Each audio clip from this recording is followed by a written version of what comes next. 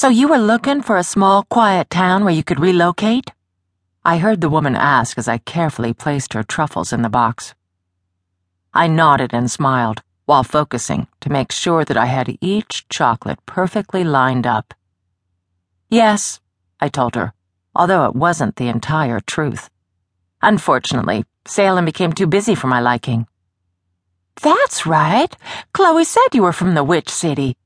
Oh, and I'm real sorry about the loss of your mother. Thank you, I said, and wondered what she'd think if she knew Mom was upstairs in my apartment.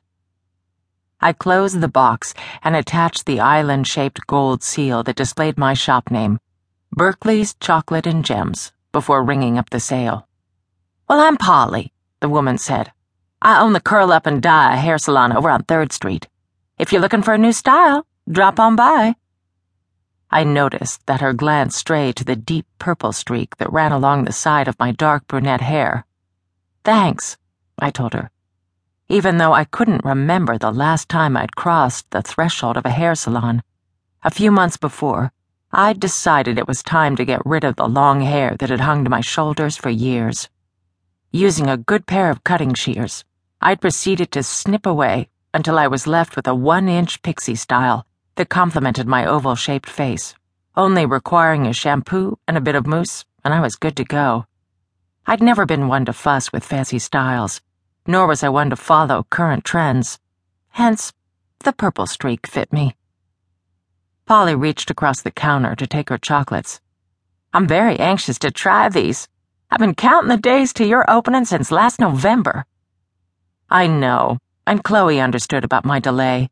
I was lucky that she was willing to hold the apartment and this shop for me.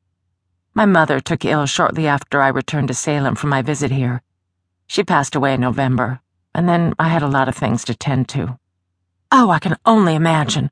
Losing a family member brings so many tasks that need to be done. I remember when I lost my mother and had to clean out her house. My sister and I spent a couple months trying to decide what to keep and what to get rid of. Right, was all I said, and thought of the postcards tucked away in my desk drawer. Well, I won't keep you any longer, but it was nice to finally meet you. Same here, and I hope you'll enjoy the chocolates. She turned toward the door, and then paused in front of the circular table, where I'd arranged my display of crystals and other gems.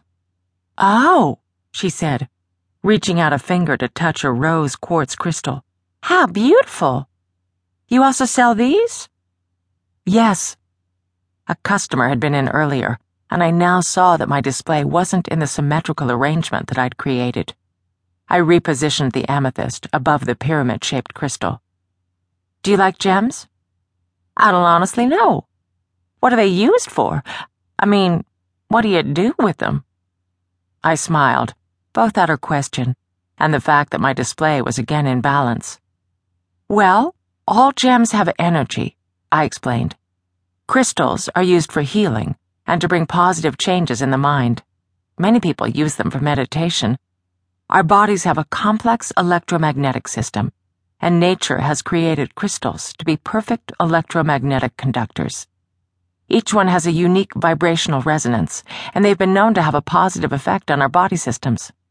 Pick one up and hold it in your hand. Polly reached out, allowing her hand to pause briefly before choosing a 6-sided prism. She folded her fingers across the gem. Oh, it feels quite warm, she said after a few moments. I nodded. Right. That's the energy of the crystal interacting with your energy. Well, I'll be darned, she said, replacing the gem on the table. I always say you learn something new every day. Thanks for explaining that to me. Now I'm going home to savor these chocolates. My pleasure, I told her, as I moved the crystal a smidgen to the left of where Polly had placed it. I heard my stomach growl and glanced at my watch. 12:30. No wonder I was hungry. It had been over 7 hours since I'd had breakfast. I flipped the cardboard clock on my door to 1:30, got my keys, locked the door, and stepped outside onto 2nd Street.